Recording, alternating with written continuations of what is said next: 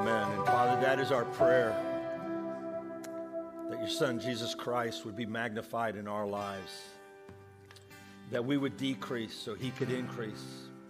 And Father, I just pray now that by the power of your Spirit, you would use your word to change us, to conform us to the image of your Son, Jesus Christ, the one who came, who lived, who died, was raised, that we could have eternal life.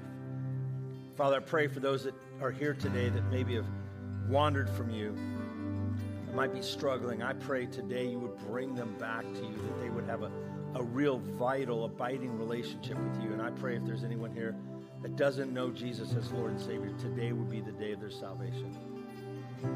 Lord, be magnified in this time. It's in Jesus' name I pray. Amen.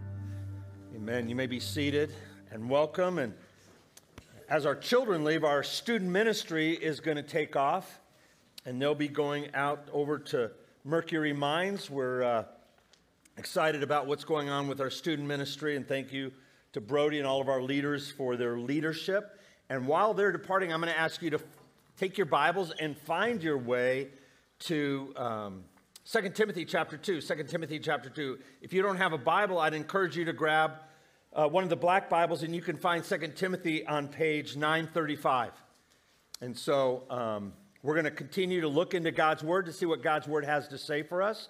And God has a lot to say. I'm really encouraged about this text today. Well, if you don't know me, you probably don't know that I'm a planner. I love to plan. In fact, we talk about in the ministry, it's working not just in the ministry, but on the ministry. And I think that's true in our lives. It's important to plan so you can prepare for what's ahead. Schedule things out. Pam and I are very intentional about this. Usually on Sunday afternoons, we'll sit together with our calendars, and we'll plan out the next week. We'll look at who we have to get to. We'll talk about our children. We'll talk about our dates. We'll talk about anything that might be on her calendar with regard to real estate, with mine with regard to church. And then we communicate. It's a great thing. And when we communicate, we don't get into trouble. At least I don't. If I do communicate, sometimes I mess up and I forget things like happened last week. But with regard to my preaching, I like to plan. I put together a preaching calendar usually for 6 months to a year out. And I'm very intentional about that because I want to make sure that we always know where we're going. I take into consideration the fact that maybe we were in Exodus this last fall. This summer, we did a series on how to rightly interpret the Bible, and then I felt that it was important to do a pastoral epistle. We had not done one of those in a long time. Actually, I don't think I've ever done one at Hope. And then, maybe we need to be in a gospel. So I look out ahead and we plan for that. As a staff, we plan. We're very intentional about that. Twice a year, we have a calendar planning. It's not a lot of fun because we're really intentional to look out over the next 8 months. And we want to make sure we're fulfilling our mission and our vision. So we look at first step, next step, when we're going to baptize, when we're going to have child dedication, which is next week, by the way. We're going to look at when we're going to be training for our children's ministry, our youth leaders, our small group leaders. And so we plan. We want to plan to make sure that we're not getting messed up out in the future and we don't have any conflicts. Businesses plan. If you're in sports, sport teams plan. Like today, the Cardinals have got some real planning to do against the 49ers. And they're going to have to plan their offensive scheme, their defensive scheme. They're going to think about the enemy, the 40 Winos that they're playing, the 49ers that they're playing. And so they have to plan. And we do that. They do that because they want to make sure that they're on the right track. Some of you are good planners. Some of you, not so much. But let me tell you where a place you should always plan. And that's to persevere in this Christian walk. Because we can just think, we'll let it come at us as it will. And if we're not careful, we can find ourselves being taken down. The enemy would love to take us down. He would love to take our families down. Do you have a plan to persevere in this culture that is against you and against your family? Will you be able to say, as Paul said at the end of his life, the words that he says in chapter 4? Maybe you can turn there in verse 6. Remember, he's in prison. He says, "For I am already being poured out as a drink offering, and the time of my departure has come." Paul knew that at any point in time, a Roman soldier would come and take him to his execution. He says in verse 7, I have fought the good fight. I have finished the race. I have kept the faith. Henceforth, there is laid up for me the crown of righteousness, which the Lord, the righteous judge, will award to me on that day, on the day of salvation, on the day of the Lord. And not only to me, but also to all who have loved his appearing. Will you be at the end of your life be able to say, I have fought the good fight. I have kept the faith. That's why it's so important to have a plan to persevere. Big idea of the message today is this. Persevering for God's glory requires a life strengthened by God's grace and a plan. To persevere for God's glory, it requires a life that's strengthened, daily strengthened by the grace of God, but also by a plan. Let me ask you, do you have a plan to persevere? We kind of see that in chapter 2, verses 1 and following. Let me read. And you then, my child, be strengthened by the grace that is in Christ Jesus. And what you've heard from me in the presence of many witnesses, entrust to faithful men who will be able to teach us others also. Share in suffering as a good soldier of Christ Jesus. No soldier gets entangled in civilian pursuits, since his aim is to please the one who enlisted him. An athlete is not crowned unless he competes according to the rules. It is the hardworking farmer who ought to have the first share of the crops. Think over what I say, for the Lord will give you understanding in everything. Paul had some steps for a plan to persevere. Let me give a couple to you. First of all, be strengthened by God's grace. Be strengthened by God's grace. Again, look at verse 1. You then, my child, be strengthened by the grace that is in Christ Jesus. Paul's just wrapped up encouraging Timothy, reminding him of his legacy of faith that he got from his mother and his grandmother. He challenges him to fan into flame the faith that is in him, to stir it up. There's times we need to stir up the faith that is in us. He reminded him not to be ashamed of the gospel or of his testimony. The fact that the gospel had saved him, that the gospel, through the gospel, death was defeated, that will be vindicated on the last day. He reminded him in verse 13 to follow the sound pattern of words that he had taught him, that to entrust what was given to him, the good deposit, the gospel. And then at the end of chapter 1, he talks about two categories of people. One represented by Onesiphorus, those that refresh, and the other one by Phygellus and Hermogenes, those that disappoint. You say, Timothy, you don't want to be one that disappoints. You need to have a plan to persevere. So he says in chapter 2, verse 1, you then, my child, be strengthened by the grace that is in Christ Jesus. Be strengthened. See, the way you persevere is you must be strengthened by the grace that's in Christ Jesus. He doesn't say, Timothy, you got this. Like, you just need to speak it. Just, you're strong, you can do this. Dig deep. Grab yourself up by the bootstraps. No, he says, be strengthened by the grace that is in Christ Jesus. The command to be strengthened is in the present passive tense. Don't strengthen yourself, be strengthened. Be strengthened, not in your own power, but in the power of Christ. In fact, it's in the tense of be strengthened and keep on being strengthened. It's not like you did it last week and you're good. Wake up every day. Be strengthened by the grace of Jesus Christ. Now, Paul's already told Timothy that he's received power. We saw that in verses 7 and 8, where he says in verse 7, he says, chapter 1, he said, God did not give you a spirit of fear, but of power and of love and of sound mind. We see again in verse 8, he says, therefore, do not be ashamed of the testimony of the Lord, nor of me as prisoner, but share in suffering for the gospel. How? By the power of God. In verse 14, he says, by the Holy Spirit who dwells within us, guard the good deposit entrusted to you. He says, so you already have this power. In Christ, you have power. You just need to tap into it. Look at Isaiah chapter 41. We see Isaiah says, you whom I took from the ends of the earth and called from its farthest corners, saying to you, you are my servant. I have chosen you and not cast you off. He says, fear not, for I am with you. Be not dismayed, for I am your God. I will strengthen you. I will help you. I will uphold you with my righteous right hand. Our strength and our power comes from God. But so often,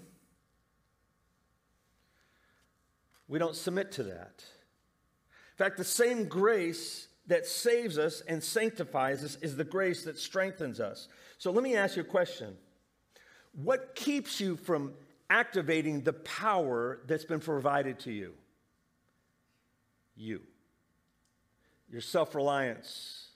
Your self-righteousness, your independence. I got this. I'm good.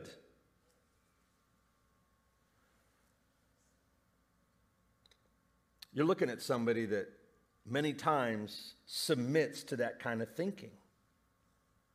That's why Jesus says in Luke 9:23, he says, if anyone desires to come after me, he must deny himself, he must take up his cross, and he must follow me. It's this whole idea that I must die daily. Paul talked about it. I must deny myself. I must take up my cross and follow him.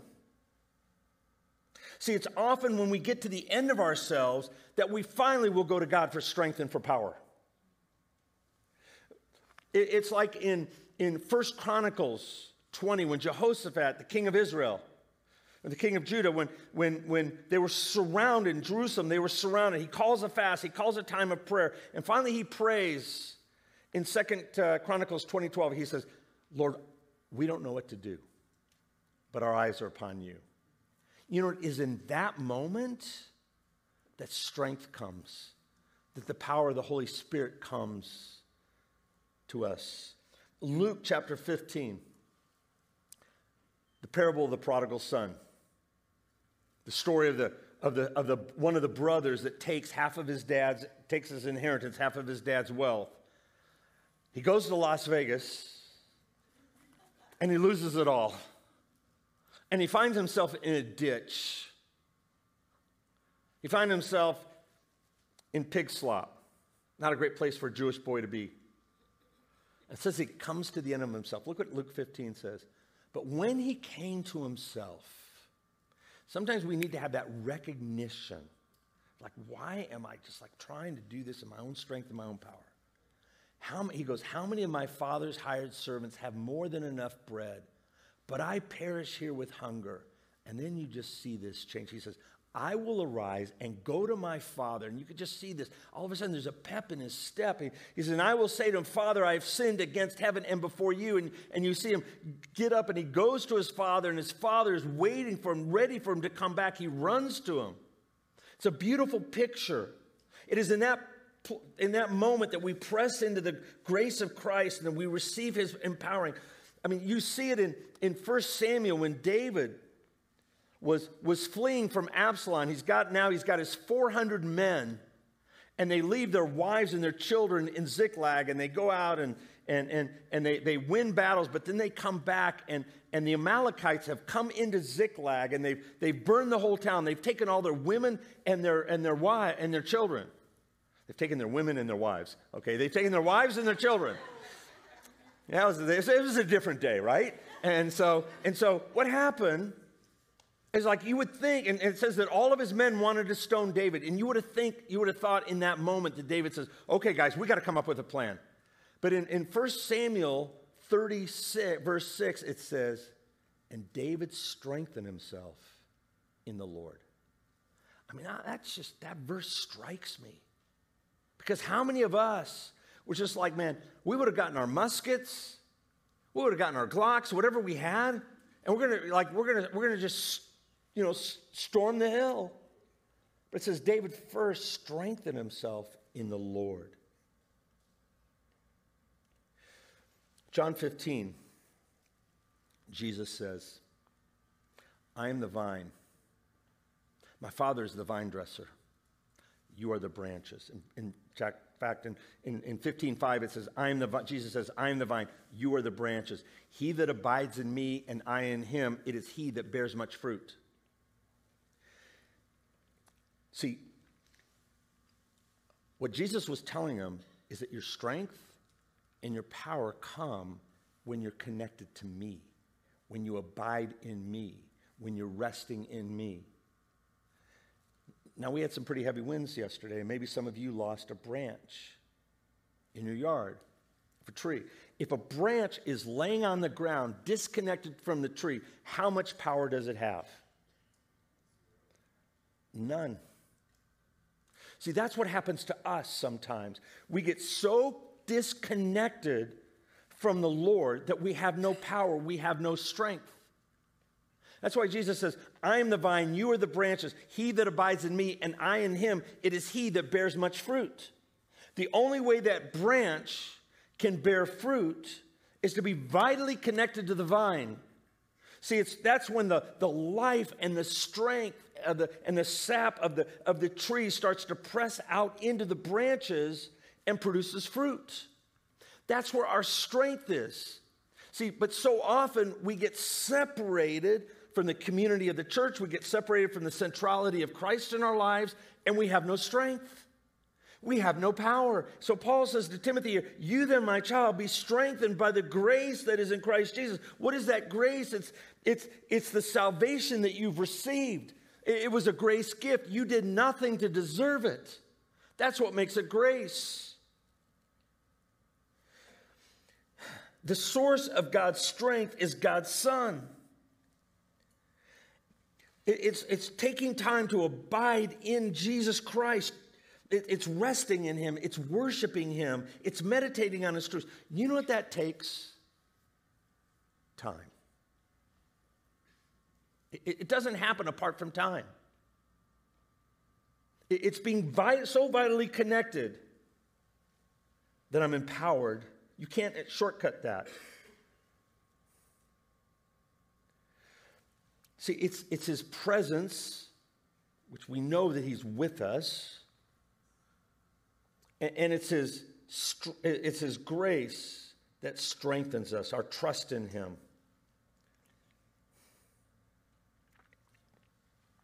It's when you find yourself distanced from him, there's no strength. There's no strength to fight sin. There's no strength to live victoriously. And some of you right now, you might be saying, like, that's me. That's me. Like, yeah, I'm here at church, but I feel no power. I feel no strength. Because you've been separated from a real relationship with the Lord. See, that's where you got to admit it. Confess it. Lord, I confess that's where I am. That's why I love small groups, because in our small groups, we get real about where we are. Because it's not until we get real with where we are that we can change where we are. I mean, if we just keep putting up airs, thinking like I'm okay, and hopefully everybody thinks I'm okay, like that's dangerous. We need other brothers and sisters to challenge us, hold us accountable, to remain connected to the Lord. See, it's when we are separated from the centrality of Christ, from the community that God has given us, his church, that's when we are most susceptible to fall. So Paul urges Timothy, listen, your plan to persevere, you must be strengthened by the grace that is in Christ Jesus. Here's the second part. To persevere, be a disciple by making disciples. And be a disciple by making disciples. Look at verse 2. And what you have heard from me, notice the and, it's a conjunction, it's the same sentence, being strengthened by the grace that is in Christ Jesus, and what you have heard from me in the presence of many witnesses, entrust to faithful men who will be able to teach others also. Faithful perseverance includes taking what's been entrusted to you and passing it on to others. It's going on the offensive. It's not taking a defensive posture, but it's going on the offensive. It's a call to action. It's a call to multiply. It's a call to purposeful discipleship. It's one of our 6 distinctives at this church. We want to be about intentionally, purposefully discipling others. So what is disciple making? What is a disciple maker? Well, we know that Jesus commissions us to make disciples in Matthew chapter 28. Before he ascends into heaven, after the resurrection, it says, and Jesus came and said to them, all authority in heaven and on earth has been given to me. Like, all authority. Not just some, all authority. And then he says, go therefore and make disciples.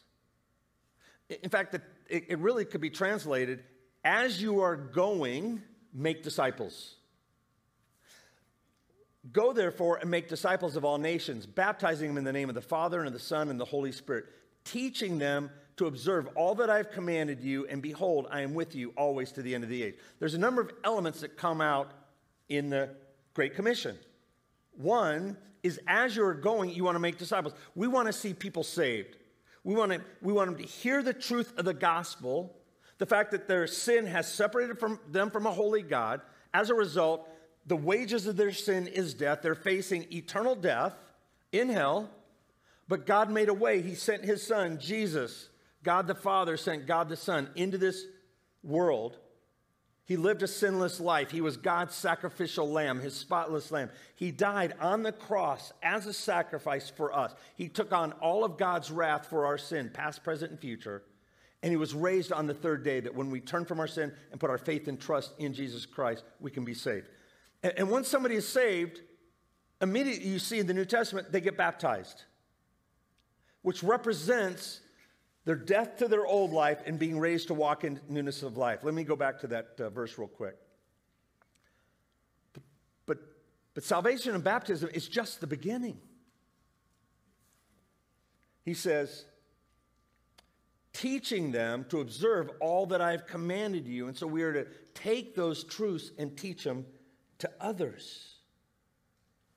Dave Mathis, who runs Desiring God, John Piper's ministry, wrote this about discipleship. He says, disciple making is being Jesus' instrument in making others into followers of him. Disciple making is intentionally and relationally investing oneself in the spiritual growth and maturity of a few disciples. We are instruments of Christ, and we are being used to intentionally and relationally pour into others what has been given to us. Salvation is an in-the-moment act. Discipling is an involved, ongoing, time-consuming process. Now, when I was in Dallas, I was on Tony Evans' board for about 7 years. And Tony Evans used to always say, he probably still does, your discipleship really doesn't get going until you start pouring into others. Why is that? Well, it's the law of the teacher. The teacher's the one that always learns the most, right?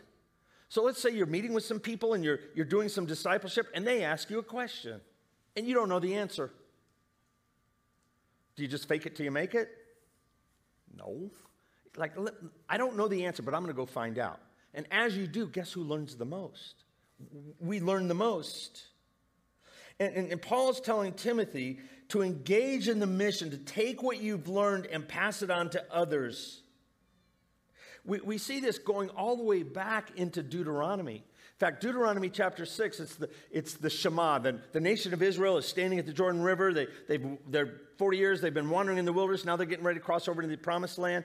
And it's the second law, and the Shema is to hear, O Israel, the Lord our God, the Lord is one. You shall love the Lord your God with all your heart, with all your soul, and with all your might. And then he says, and these words that I command you today shall be on your heart. Should you just keep them there? No. You shall teach them diligently to your children, and talk of them when you sit in your house, and when you walk by the way, and when you lie down, and when you rise. Here's the point. You can't impart what you don't possess. Take the truths that you've learned and teach them to others. I remember when we first became believers, I was so excited about what I was learning in the Bible. I literally went back to my office on Monday, and I taught it to the men in my office. Like, I was so excited about Jesus. Like you know, when they say people get religion, I got religion. And I was probably obnoxious. But I would say, come on, guys, you got to hear what I learned this week. And we just take that information. I didn't know that you weren't supposed to do that. I just was excited about doing it. I'm not saying you're not supposed to do it. Here's a question. Are you making disciples? Are you taking the truths of God's word that you're learning and you passing them on? You know, if you don't engage with others, you won't impact others. Impact takes engagement. Making disciples, though, can be exhausting. Don't do it in your own strength. Do it in the strength of the Spirit. There's great joy to being used by the Spirit to pour into others. This is God's will for all of our lives, not just for us that are elders and teachers and pastors. In fact, it's part of our mission and vision here at Hope that we would glorify God through the fulfillment of the Great Commission, that we would see lost people saved, saved people mature people multiplied for God's glory. We want to be a discipling church going on the offense. Now, some of you are really good at this. Some of you are discipling others. You're making disciples as small group leaders. Some of you are doing it in your youth ministry.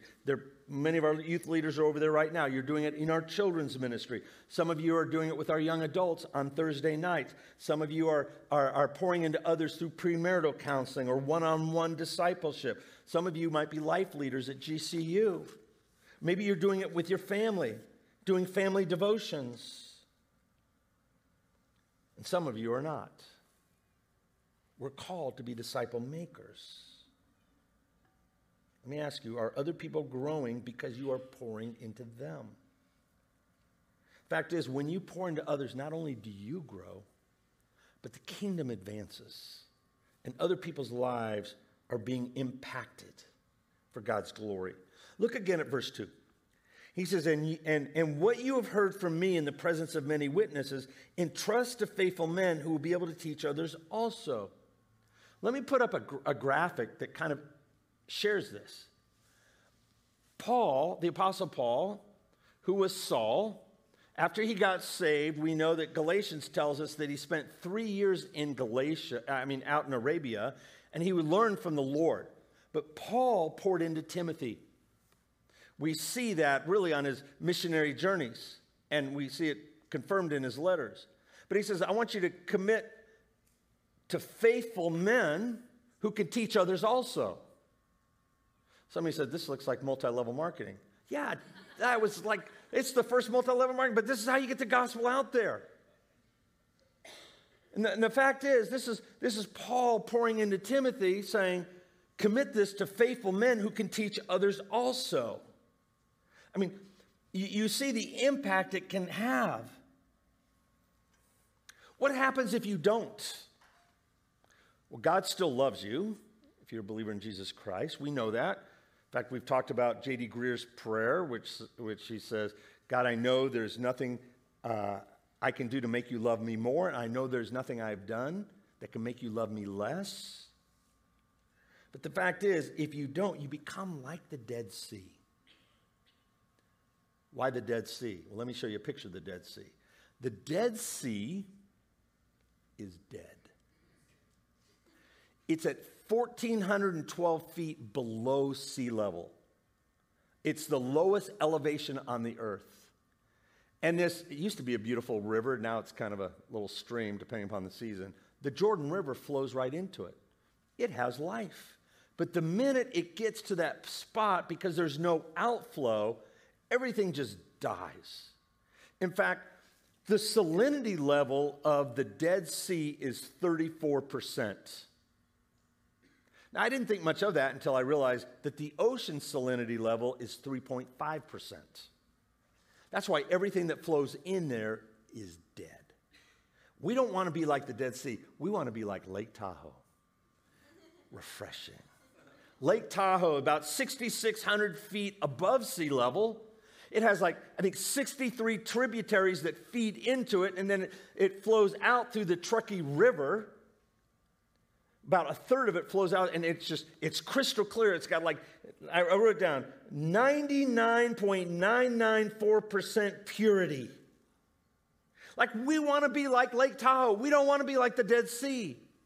That's why Paul says to Timothy, he says, and what you have heard from me in the presence of many witnesses, entrust to faithful men who will be able to share with others also. And here's the thing. You will never know the impact you have when you start pouring into somebody else. How many of you have ever heard of Edward Kimball? Edward Kimball, in 1858, was in Boston. He was a Sunday school teacher, and he struck up this relationship with a shoe clerk named Dwight. Ended up leading him to Christ. This clerk was Dwight L. Moody. He became an evangelist. He went to England in 1879. A guy named Frederick Meyer, a pastor of a small church, heard him preach and got the evangelistic zeal.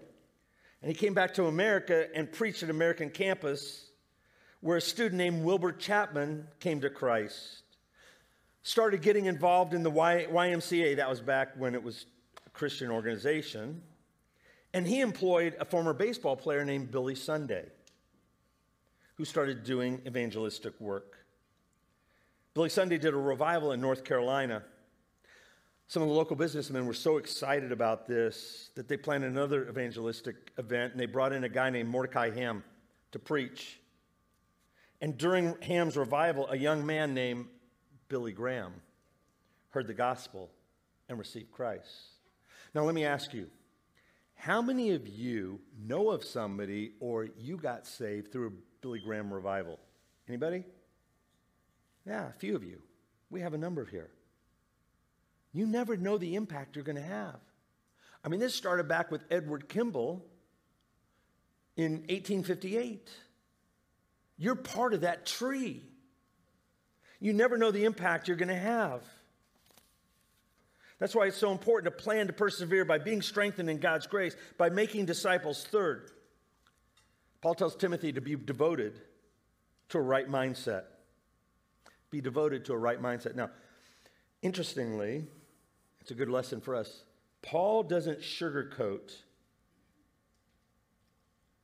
what it takes to disciple others. Verse 3 says, share in suffering as a good soldier of Christ. What he's saying is that being a disciple maker includes sacrifice, it includes suffering. So Paul gives three metaphors on the mindset of a faithful servant. We're called to have a right mindset as Christ's followers. We need a right mindset to persevere. The Holy Spirit wants you to renew your mindset. Where do you get that, Bill? Well, let me give you 3 verses. Look at Romans chapter 12, verse 2. He says, do not be conformed to this world, but be transformed by the renewal of your mind, that by testing you may discern what is the will of God, what is good and acceptable and perfect. How about Colossians chapter 3?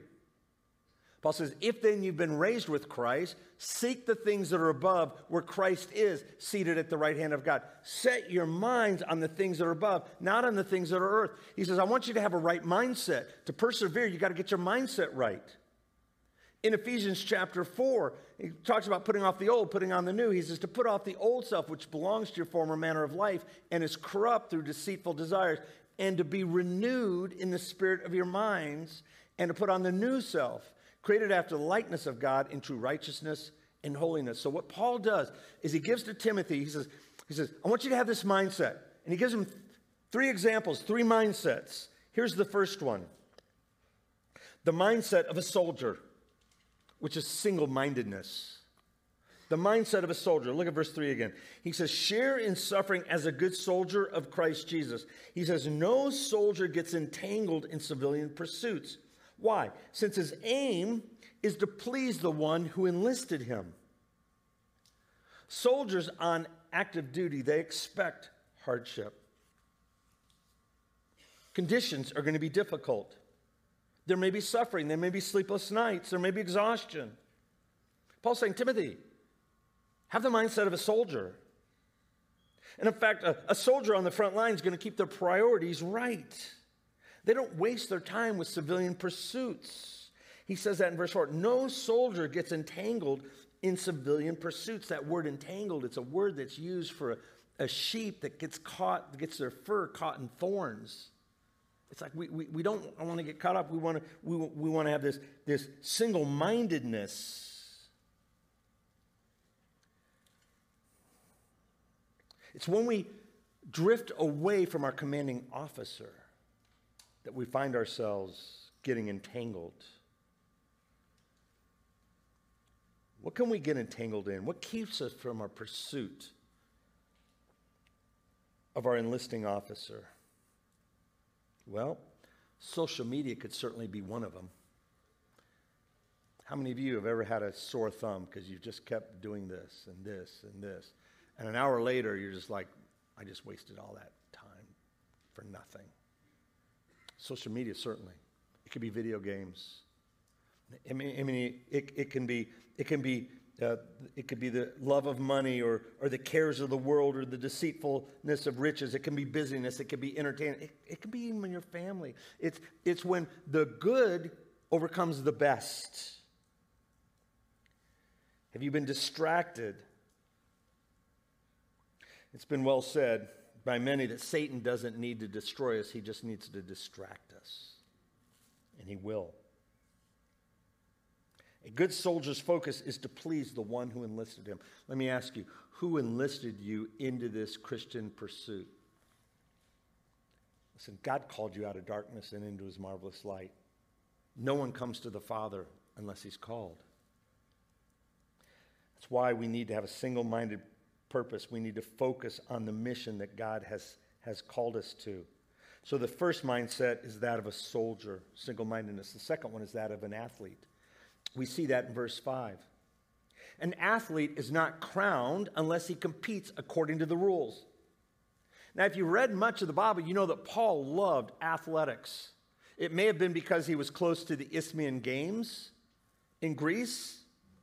In fact, he has over 24 references of athletics being a race or wrestling or boxing. Look what he says in 1 Corinthians chapter 9. He says, do you not know, like you should know, don't you know, that in a race all the runners run, but only one receives the prize, unless you have participation trophies. So run that you may attain it.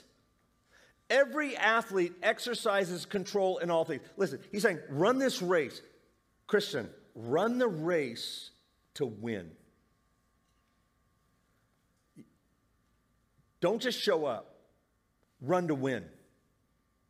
Every athlete exercises self-control in all things. They do it to receive a perishable wreath. But we, Christ followers, an imperishable, a crown.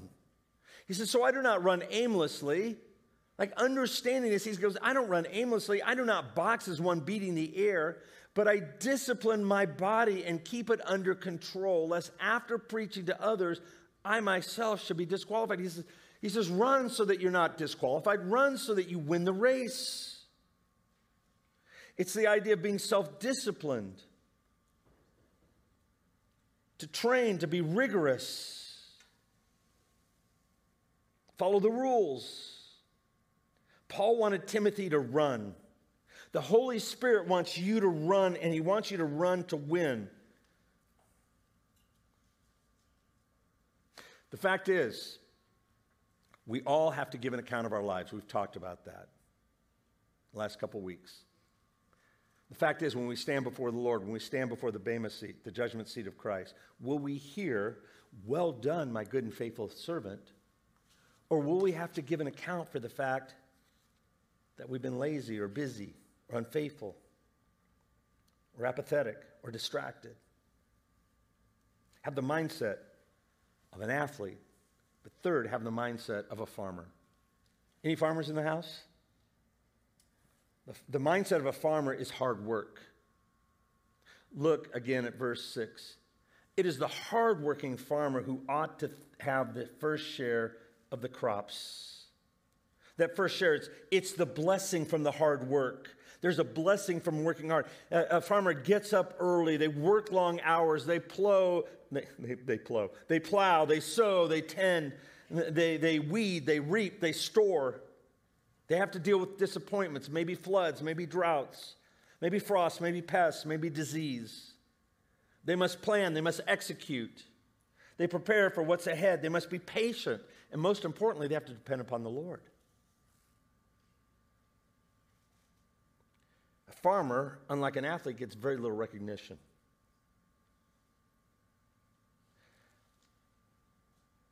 But you know what propels them? They do it for an audience of one. To embrace disciple making is to embrace obscurity, knowing that you're doing it for the one that enlisted you. The fact is, to persevere in this Christian life, you can't be lazy. In fact, I think a lazy Christian is an oxymoron. We should be the hardest working people because of who we're working for. So we plan to persevere by being strengthened by God's grace, by making disciples, by being devoted to the right mindset. And fourth, he reminds them to reflect on the Lord's insights. Reflect on the Lord's insights. Look at verse 7. Think over what I say. It's kind of an interesting little statement. Think what I'm saying. Think over what I say. For the Lord will give you understanding in everything. Don't just read these words and move on. I want you to stop for a minute. I want you to think about what I'm saying and the importance of this, Timothy. Think about these three metaphors. The Lord will give you understanding. That word understanding, it's the idea of coming together or merging or a confluence. It's the idea of a puzzle coming together, and all the pieces coming together make this beautiful picture.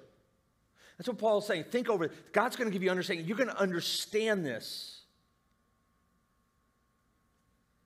See, lack of understanding about our suffering can lead to discouragement and may even make sin look attractive. But he says, I want you to reflect on these insights, and it starts with being strengthened by the grace in Christ Jesus. I want you to be strengthened by the grace of Christ Jesus. And notice what he says in verse 8. It's almost like an inclusio. He brackets it. Verse 8, he says this, remember Jesus Christ. In case you were thinking that this is a list of do's and don'ts, no, let this be born out of a right relationship of Jesus. I want you to think about Jesus Christ. And he goes on and he says, risen from the dead, the offspring of David, as preached in my gospel. He says, I want you to reflect on the gospel, on the fact that Jesus was risen for the dead so you can have life. And I don't want you just to live this life that's just stagnant. I want you to be living this life that is making a difference for the gospel, that when challenges come, you're ready. You persevere. You have the right mindset. You have the right strength. You're devoted. That you're living this Christian life is an overflow of the beautiful gospel of what's happened to you.